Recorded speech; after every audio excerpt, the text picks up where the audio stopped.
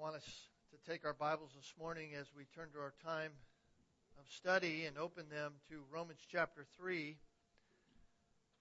I want us to focus our attention on the final words of the Apostle Paul in this chapter.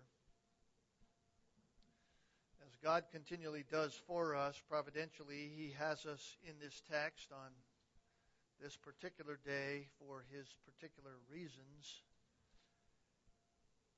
I truly believe that each and every time we come to the Scriptures to study, whether it's on our own or whether it's as a group, the principles and the truths that are brought to our attention during those times have to do with what is taking place in our very lives.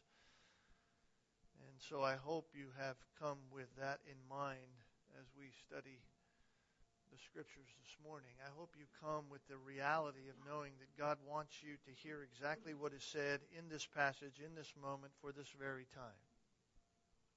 And we know that our hearts before God are to be clear of known sin, any sin that we might know to have in our hearts or know to have in our life. We're to have made that right before the Lord, if not also before those whom we may have sinned against. And the Apostle Paul, in our text this morning, reminds us of one of the most heinous of all expressions of sin. That is the sin of pride. The sin of pride. Not only is it difficult for us to hear about pride, but what makes it so difficult is the fact that all of us here today know without a shadow of a doubt that we exercise this sin more often than we'd like to admit. And if we go so far as to say that we do not have pride, that we are not prideful, we immediately show that our heart is filled with it. It's kind of like humility, right? If you say you're humble, you're not really humble. Subtly, we can even exercise pride when it comes to faith. I'll explain how that works or what that might look like here in a moment. But expressions of pride are really, as I think about it, they're the fingers of hell that grip a person who refuses to embrace Jesus Christ. It's an expression of pride. It's the expression of the father of lies, believing that somehow you can contribute to the salvation that you hope to have from the coming judgment that is to come. I was listening this week intently at Franklin Graham speak about his father on the news. It's kind of ironic to me how the world likes to shut out the gospel and God just plasters it on TV for all to hear and all to see. And fortunately, Franklin Graham was talking about the reality of the coming judgment. Everybody must realize there is a coming judgment. There is a coming judgment, and you have to have an answer in that judgment. And if your answer is anything other than Jesus Christ alone, then it is born out of pride. And I trust that this is what we will see clearly this morning. There's no room in God's house for spiritual pride. It is not allowed. We'll see that in this text this morning, and I want us to just focus our attention on it as I read verses 27 to 31 of chapter 3 in Romans. Beginning in verse 27, Paul asks the question, where then is boasting? It is excluded. By what kind of law? Of works? No, but by a law of faith. For we maintain that a man is justified by faith apart from works of the law. Or is God of Jews only? Is he not of Gentiles also? Yes, of Gentiles also, since indeed God, who will justify the circumcised by faith, and the uncircumcised through faith, is one. So do we nullify the law through faith? May it never be. On the contrary, we establish the law. We establish the standard. From time to time, I enjoy reading biographical material and biographies of other Christians who have lived long before me, especially those whom God seems to have used in some mighty way. And one of those such characters throughout history is one you surely know, Hudson Taylor. I know you have probably heard about his life if you haven't read about his life, but he lived in the 1800s. And one summer, God placed upon his heart a yearning for the people of China. Now, God oftentimes uses different means by which He moves upon the hearts of His people. And one of those means in Hudson Taylor's life was an issue of spiritual pride. Not pride of himself, but pride in the congregation of people where he had been attending church in England. The biographer said this about it. As he looked around the congregation, that is Hudson Taylor, he saw prosperous shoekeepers and wives in bonnets and crinolines. He saw scrubbed children trained to hide their impatience, and pew upon pew of wealthy merchants. And the atmosphere of smug piety sickened him to the point that he seized his hat and he left.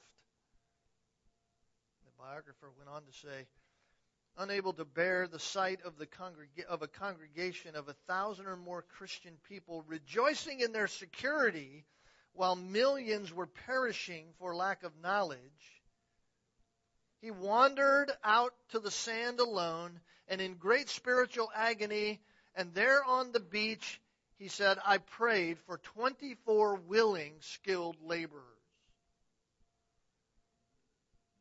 Well, history tells us that God answered that prayer with a yes, and God mightily used Hudson Taylor and those other people to reach China for Christ. And that eventually became known as the China Inland Mission. In spite of China's atheistic roots, even today, there are many Chinese who have come to know Christ as their Savior and Lord. We even have a family who attends here on a regular basis who happens to be in China, the Bibos, who came to know Christ, I think, as a direct influence of that ministry in China. As I read about his life, I began to wonder what specifically he saw in the Christians that he was with that day. What did Hudson Taylor see in those people besides the outward comfortability of life? Because those things that they had, being shop owners and wearing nice clothes and those kinds of things, are not necessarily sinful things. And as I was studying for our time this morning, I began to realize that possibly it was the same thing that the Apostle Paul is warning about when he asks the question in verse 27, where then is boasting? Where then is boasting? Spiritual pride. Why would Paul have to even ask that question in the first chapters of Romans after all that he has said concerning the origin of true spiritual life? Why would Paul have to even ask the question, where is boasting? Where is this boasting that seems to be going on all over the place about your own Christianity? Where is it if, in fact, true spiritual living comes from everywhere but you? Of course, we understand it to be a rhetorical question that Paul is asking. And yet, to reject faith alone for salvation is actually the outworking of spiritual pride. And even to think that faith is your own spiritual effort for justification is to misunderstand saving faith at its very least, and to be living as if you justified yourself. Boasting is among the most obvious characteristics within the world. One so very hard to master for us, even as true believers. Boasting's an interesting thing because boasting can be either good or bad. Right? We use it that way. For example, we often say to our kids, "I'm very proud of you." Very proud of you. That's boasting, pride. I'm very proud of you. And what we normally mean by that is just simply that we are thankful that the decisions they're making or the direction of their life or whatever it is they're doing or the job they did, we're grateful that it has been well done. We're proud of that. We mean that in a good way. It's a synonym for pride. It's good pride, if you will. In fact, it's used that way. If you turn over to Romans chapter 15 for a moment, Paul even uses it this way. In Romans chapter 15, the very same word used in chapter 3, Romans chapter 15 and verse 17, Paul says, "Therefore in Christ Jesus I have found reason for boasting in things pertaining to God." This is good boasting. I'm proud of these things. It's good for me to do that. I'm proud of what God has done, and I only want to point to Him. That's what Paul's saying. That's the positive side. But there is a negative side as well, and that's what Paul is using here in verse 27. Where is boasting? The negative side. This is about pride of self. This is pride about me. In other words, where does that kind of pride of self-promotion, this is what Paul's asking, where does the pride of self-promotion fit with the gospel of faith alone? Where do those two tracks meet, or do they? And this is why I've entitled our message today, "There's no room in God's house." Because in God's kingdom, there is no room for bad boasting, especially when it comes to faith.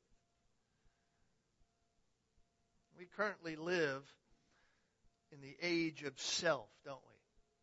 We live in the age of self, or at least it seems to be more and more prevalent in our time. Self-satisfaction, self-promotion, I'm self-made.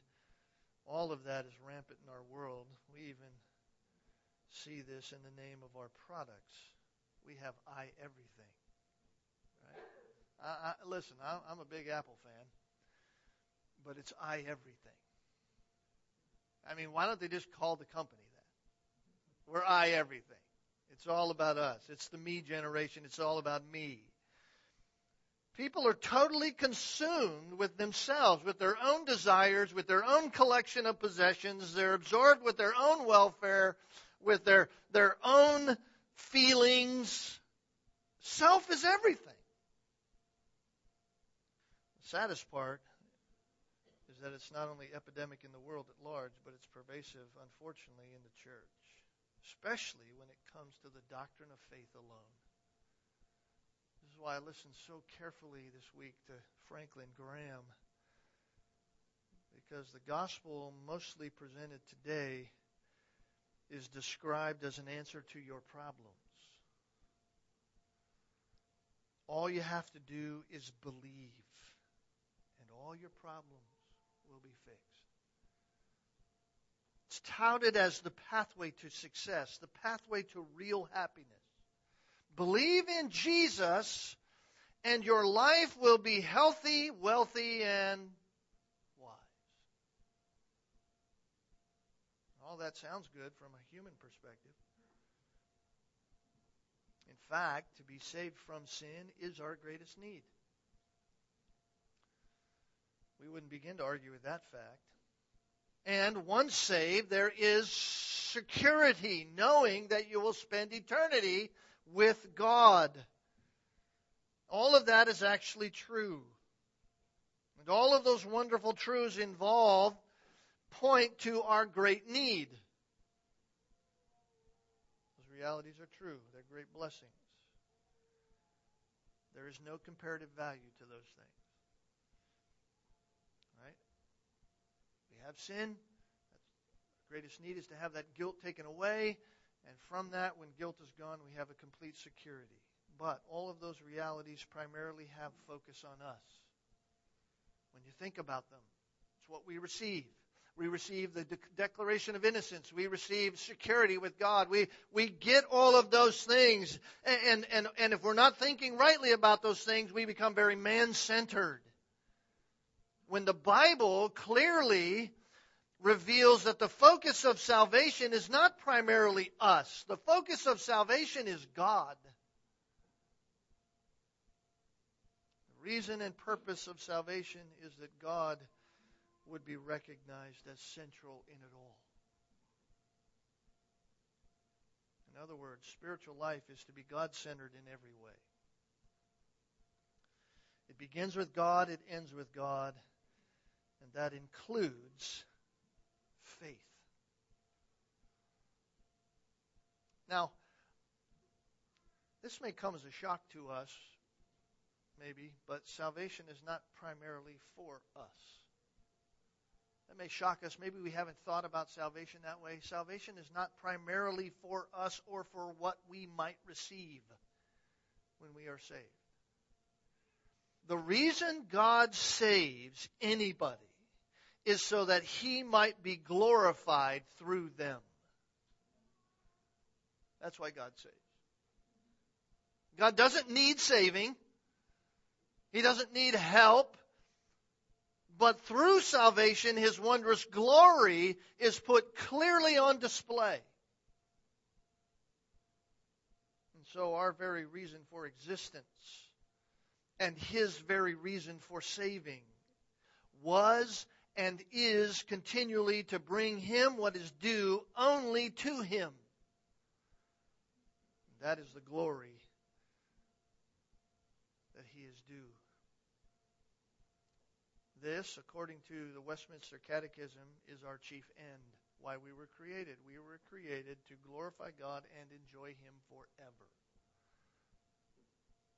But oftentimes, what keeps God from being rightly glorified in salvation from those whom He is saving is the exercise of spiritual pride that somehow says, I got here by my own effort. I did this on my own. This is what Paul's whole point is in the text before us this morning. If man is justified, if man is declared righteous by a holy God through a means that is outside of him, then where does boasting about his own efforts at spiritual moralism or his own belief, where does it fit? Where does boasting about that fit if you're saved by something that's outside of you? It was God's righteousness on display at the cross, not yours, not mine, not anyone who's saved. It was God's. And God does not condone sin. Remember verse 25 and 26? That God displayed publicly as a propitiation in His blood through faith. Who? Jesus Christ, right? To demonstrate His righteousness. Why? Because in the forbearance of God, He passed over the sins previously committed. And for the demonstration of His righteousness at the present time, so that He might be just and the justifier of the one who has faith in Jesus Christ. So what was passed over, i.e. the Old Testament sins who hadn't fully been taken care of, was only passed over for a time. All the way from the day Adam and Eve sinned against God in the garden, all the way to the time when Jesus Christ was crucified on the cross, everything there of all who would ever believe upon God heaped upon Jesus Christ in display. So that no one could rightly say to God, see, you never took care of that sin. No, it was passed over for a time in order that it could be paid for on the cross. So that He might be shown both to be just and the justifier of those who, through faith, entrust themselves to Jesus Christ. You see, so the primary purpose of salvation was not a matter of getting sinful us to a holy God. That's not the primary purpose of salvation, that this is the way in which God could get us to Him. No, but rather it was our holy God getting to the place where He could accept sinful us without violating His holy character. Listen, salvation's primary purpose is to bring glory to God, not to elevate you and I as Christians. And Paul's question is, okay, since that is the case, since it's been clearly seen from chapter 1, verse 18, all the way through chapter 3, verse 26, since that is the case, where in the world does boasting of self fit?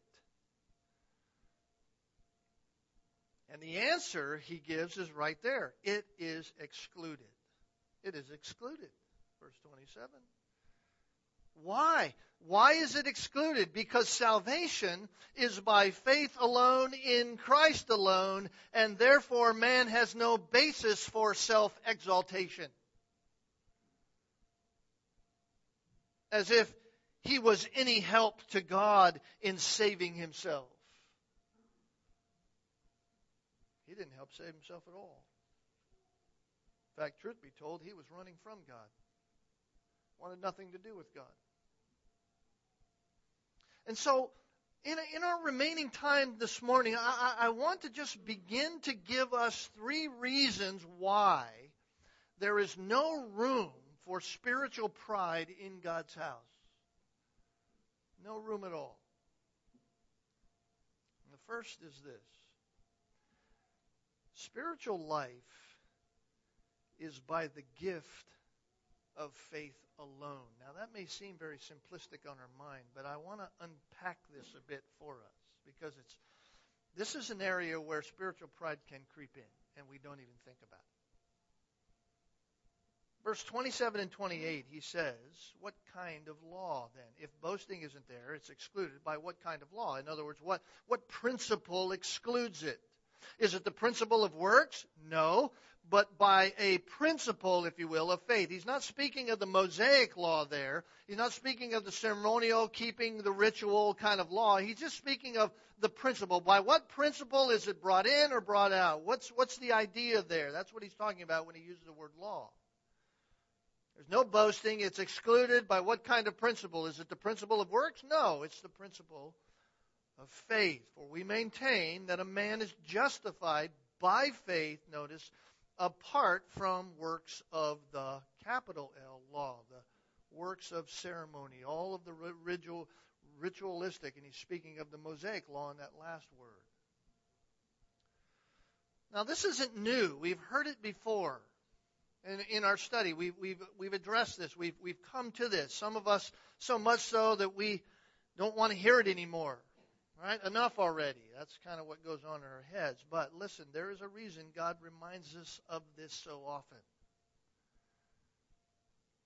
We need to be continually reminded of this because we can tend to live by works where it comes to faith. We can begin to take ownership of the very faith that God has given us as if we produced it. You say, how so? Well, let me just show us if I can. Verse 28 says, we maintain that a man is justified by faith apart from works of the law. So, apart from any help on our part, that's what Paul is saying. Apart from any help on our part, apart from keeping any rule of God, God's way of salvation, God's way of the ability for Him to not be, to not have a finger pointed at Him and say, you're just not a righteous God because you're accepting sinners. For Him to be able to save anybody, God's way of salvation is salvation that proclaims that His law has been kept and it has been completely fulfilled by or through another, and that another is Jesus Christ. God's law has been fulfilled. In other words, the law still makes the demand. The law says, be holy. Man can't be holy. Man can't do it right. I've been reading in my own devotions chronologically through the Bible, and I just got through Leviticus. And Leviticus, some people go, I don't want to do my devotions of Leviticus. Listen, do your devotions in Leviticus. Why? Because it continually shows you how holy God is, and the requirements of God are so strict, and the reality and the meticulous nature of what God gives to Israel is so exact that there's no way that anyone could come away from that and go, yeah, I can do that perfectly. I mean, just reading through it ought to be enough. The law still makes its demands, but God provides a way whereby we can be saved even though we could not and do not keep the law in any kind of way. So salvation, Paul says, verse 28, is apart from the works of the law. The word apart is that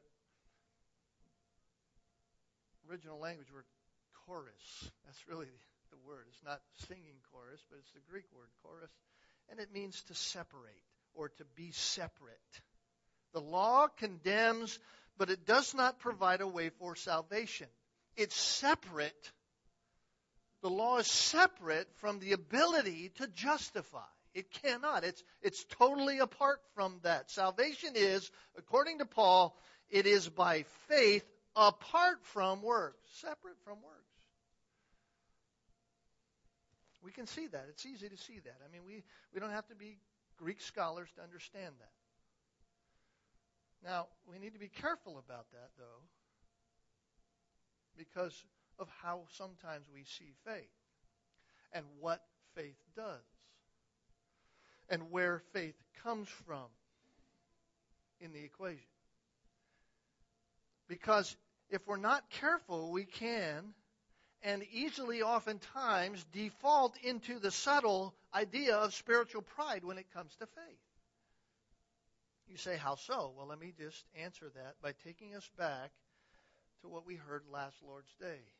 Faith is the what? Agent. Faith is the agent for justification. In other words, faith is nothing but the instrument of salvation. It's the instrument of God's ability or right to declare innocent. In other words, nowhere will you find in the Bible, nowhere. You can scour the Bible from Genesis to Revelation. Nowhere will you find in the Bible where it says that you are justified, listen, because of your faith. Prepositions are so important in the Bible. Nowhere will you find it where it says because of your faith. Now, you might find a translation that says it that way, but that's not what it means in the original. It's not because of your faith. Nowhere will you find in the Bible that it says we are justified on account of our faith. The Bible never says those kinds of things about saving faith. The Bible says that we are justified, get this, by faith or through faith.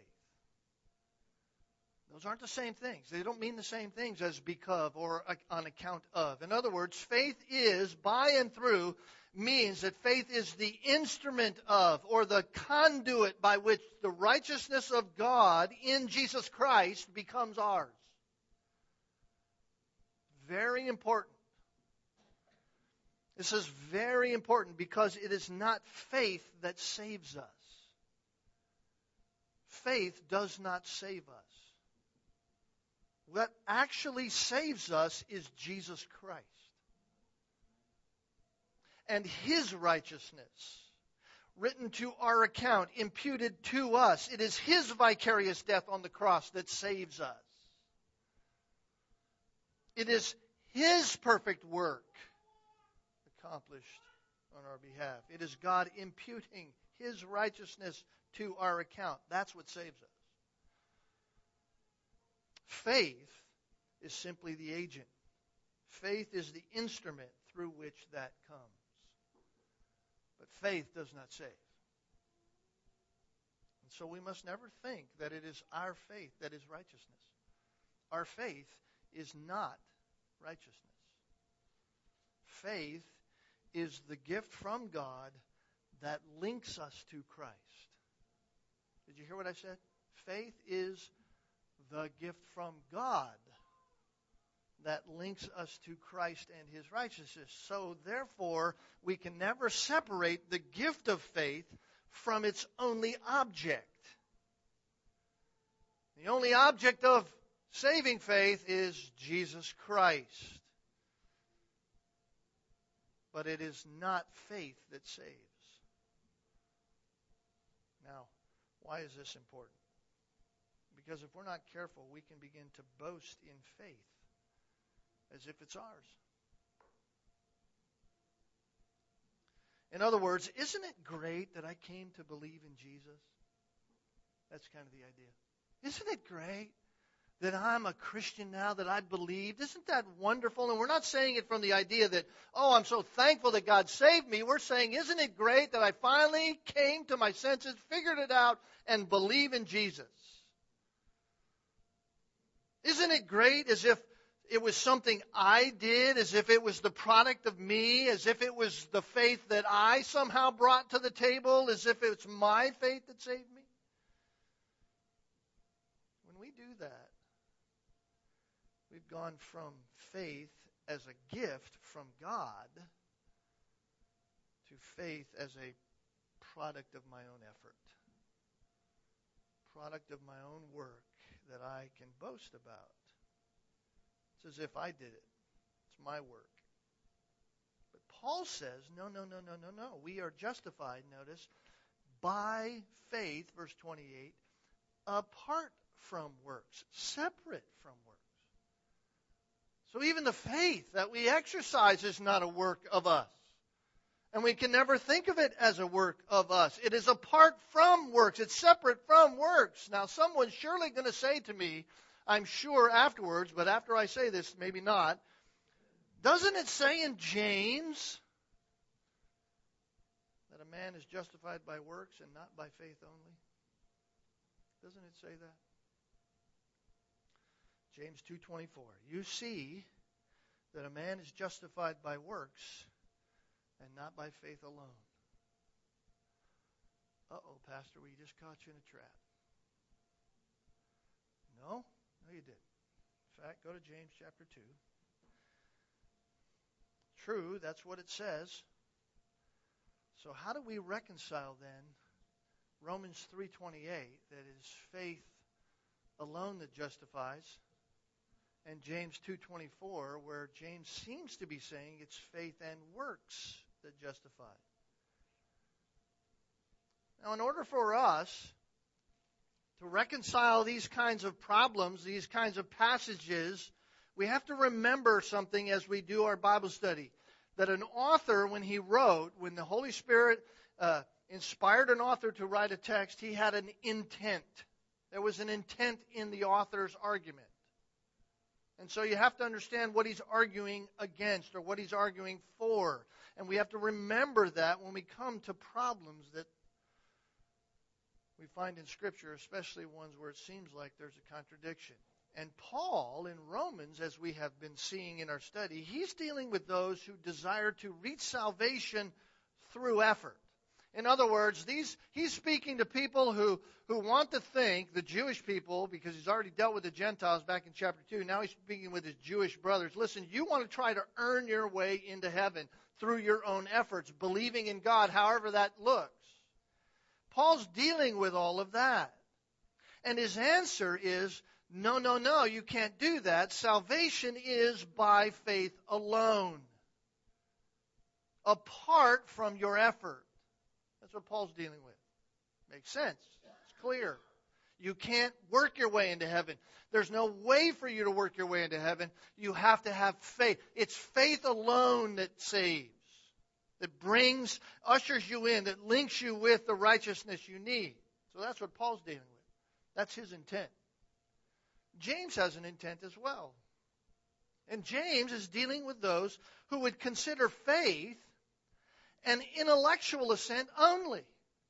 In other words, much like many today who just say, I believe in God or I believe in Jesus, and they say words, and it's intellectual assent to who Jesus is and maybe the things about Jesus, but that's all it is. There's no proof in the one who says they have faith. In other words, they say they believe, but there's no show in the life that they believe.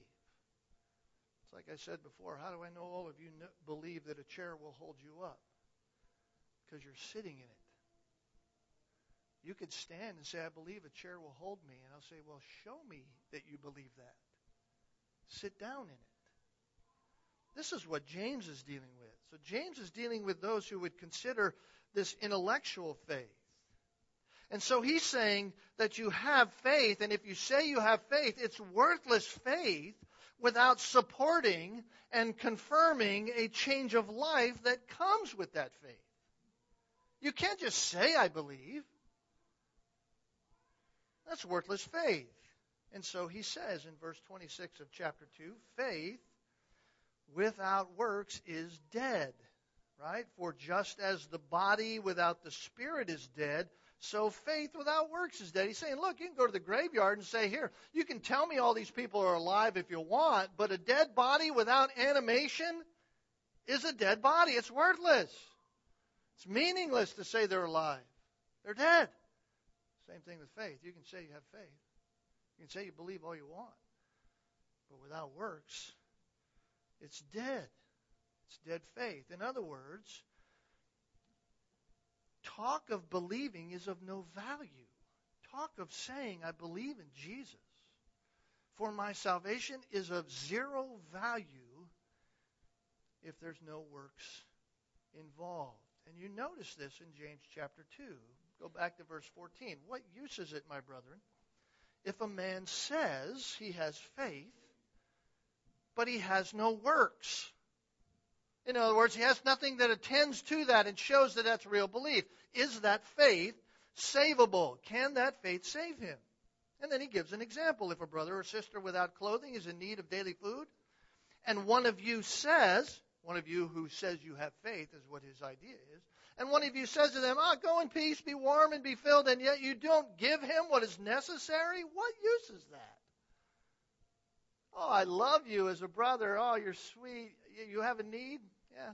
Be warm, be filled. Bye-bye. What?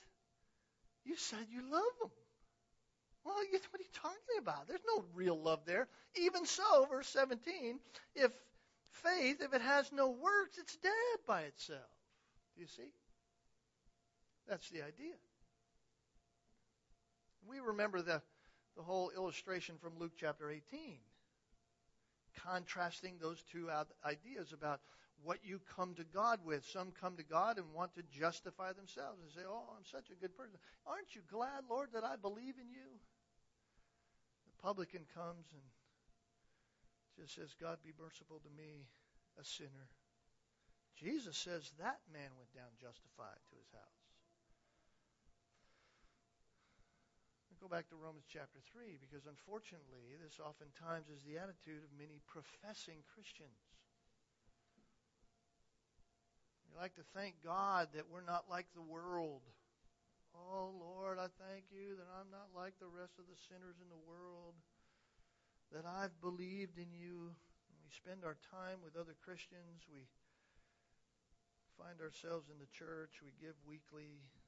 We say, in essence, I'm glad, God, you saw fit to look down through the annals of time, and in your omnipresence and omniscience you saw that there would be a time when I would believe, and so you foresaw and chose me. Isn't it good that God did that? That's how we think. And yet our life may be destitute of any faith-produced work. We have no time for the things of God. We have no time for people. We're just too busy. We're unwilling to pay the cost of discipleship.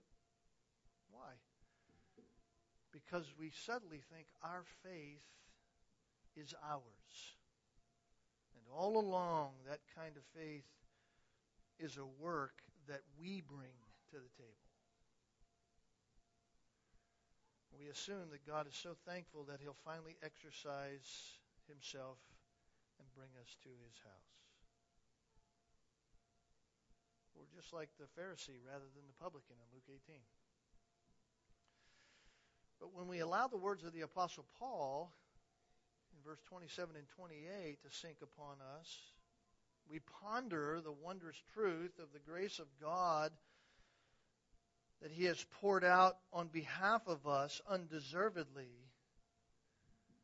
And we come to recognize, you know what, even the reality of me believing in Jesus Christ and placing my trust in Him for my justification is not mine at all. It's a gift of God. It's not mine at all. Because truth be known, had God not gifted me that faith, I wouldn't have believed in Him ever. And because He's caused us to believe, we now desire to live for Him. Because I rest in the joy of that justification which He graciously gave me in Christ and even gave me the faith to believe in Jesus Christ, I now live for Him because in Christ I am declared innocent before God. Paul says, where's boasting in all of that? You see, instead of patting ourselves on the back, we just point to Christ. It's all Christ. Why? Because we fully understand that our spiritual life comes from the law of faith, the principle of faith, not from some principle of works and effort, boasting even in my own faith.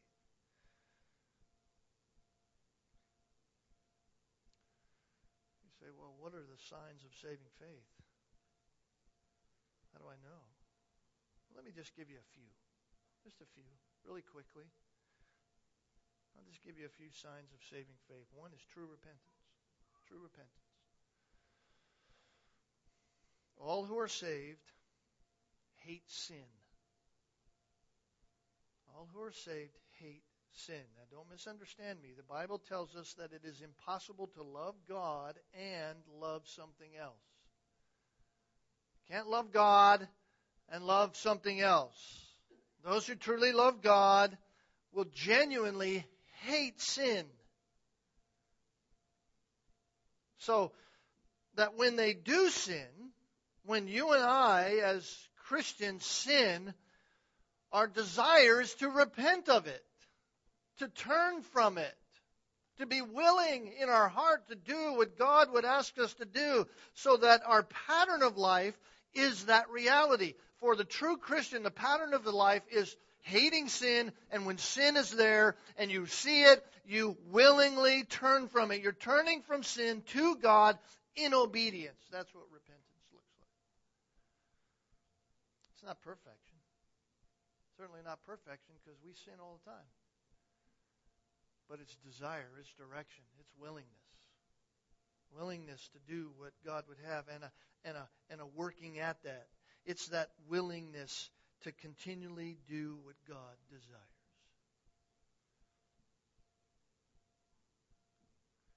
Here's the reality. If our sin doesn't bother us, if it doesn't bring conviction in our lives concerning its offense to God, when I sin, if my sin doesn't bring a conviction to me that it's a heinous offense against the holy God, so that I'm humbly willing to follow in His steps, then I have to ask myself, is my salvation real?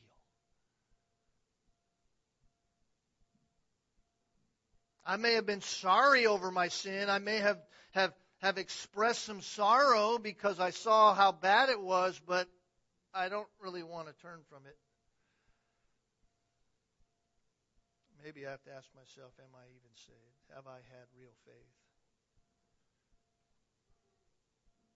I think there's another sign of saving faith, and that is this: a desire for practical righteousness. It's kind of touched on when we talked about just repentance just there, but this desire for practical righteousness. Remember what David said in Psalm 42? As the deer pants for the water brook, so my soul thirsts for God. My soul thirsts for God. Do you long for God? Does your soul thirst for God? Thirst for for His character, His likeness, His glory, the reflection of His character to be seen in your life? Is that your continual desire? I mean, deep down, rooted in you so that you're fighting against those things that are brought up, the sin that you hate? That kind of desire for God is the direction of a true believer's life. Not perfection, but it is the direction. Why? Because God's so precious to them. God's so precious to them. Then there's a third. It's a hatred of sin, that willingness or desire for righteousness in your life. And then third is the willingness to obey.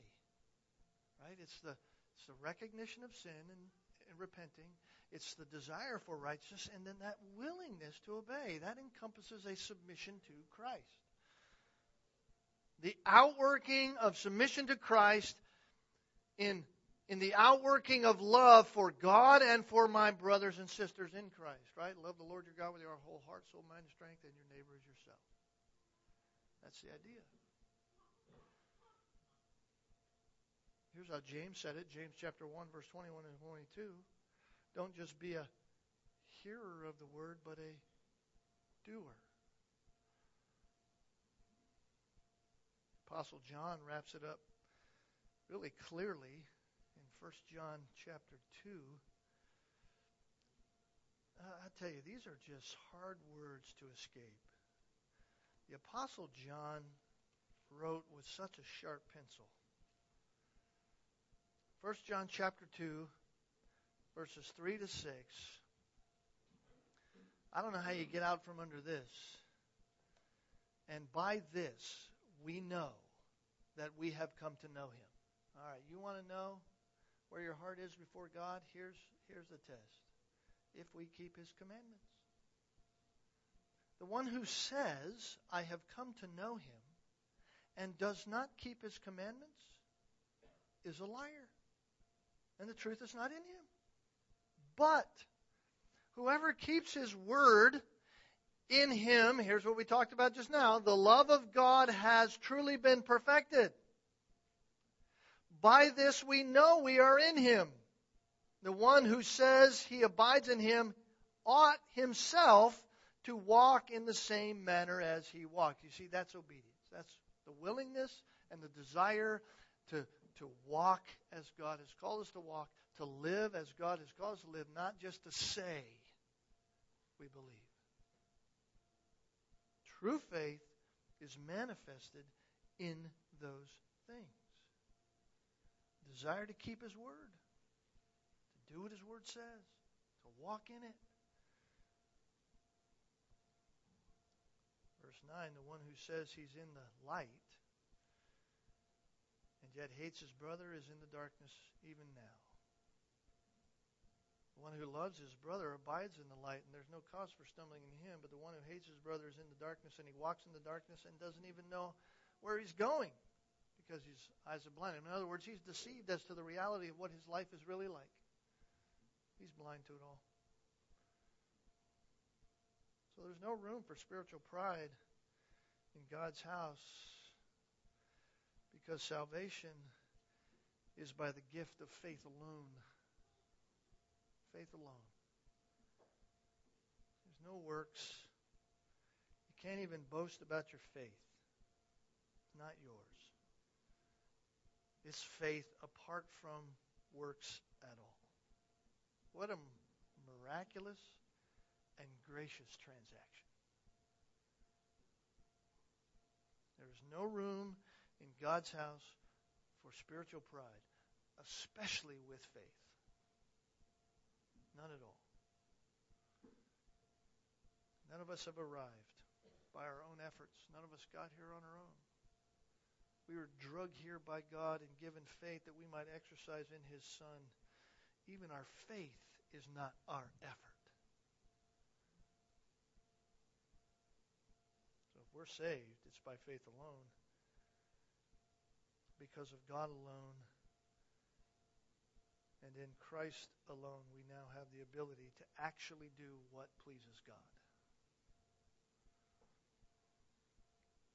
And that brings glory to Him, which is why God saves anybody, because it brings Him glory. Well, we don't have time for the rest, so we'll leave it till next time. Let's pray together. Father, we do thank you again for our time in your word this morning. Thank you for the gift of Jesus Christ, for the gift of faith, for the ability by your hand to even force us to believe. None of us wanted you. None of us would ever want you with a heart filled with sin, and yet you came to us, granted us this great gift. Father, thank you for opening our hearts to Jesus Christ, for causing us to believe, for imputing to us His righteousness, for granting us the miraculous declaration of innocence before you, while you look at your Son who has paid the ultimate penalty for us. It's been rightly said, the only thing we bring to the equation is the penalty that was due sin. And you paid it all, and you made it all happen. It was much like the Abrahamic covenant, that unilateral covenant in which you promised and gave it all to fulfill it all, and we are the recipients of it. Father, I pray that we would understand these things, never boast even in our faith. For you alone deserve the praise for it all. Because of your Son, Jesus Christ, and the gift we have in Him, and now we've been given even greater, the seal of that, the Holy Spirit, that we might now walk in obedience to you, even here. So we long for glory, and yet we long to glorify you even now as we live on this earth. Thank you for these things. In Jesus' name we pray. Amen.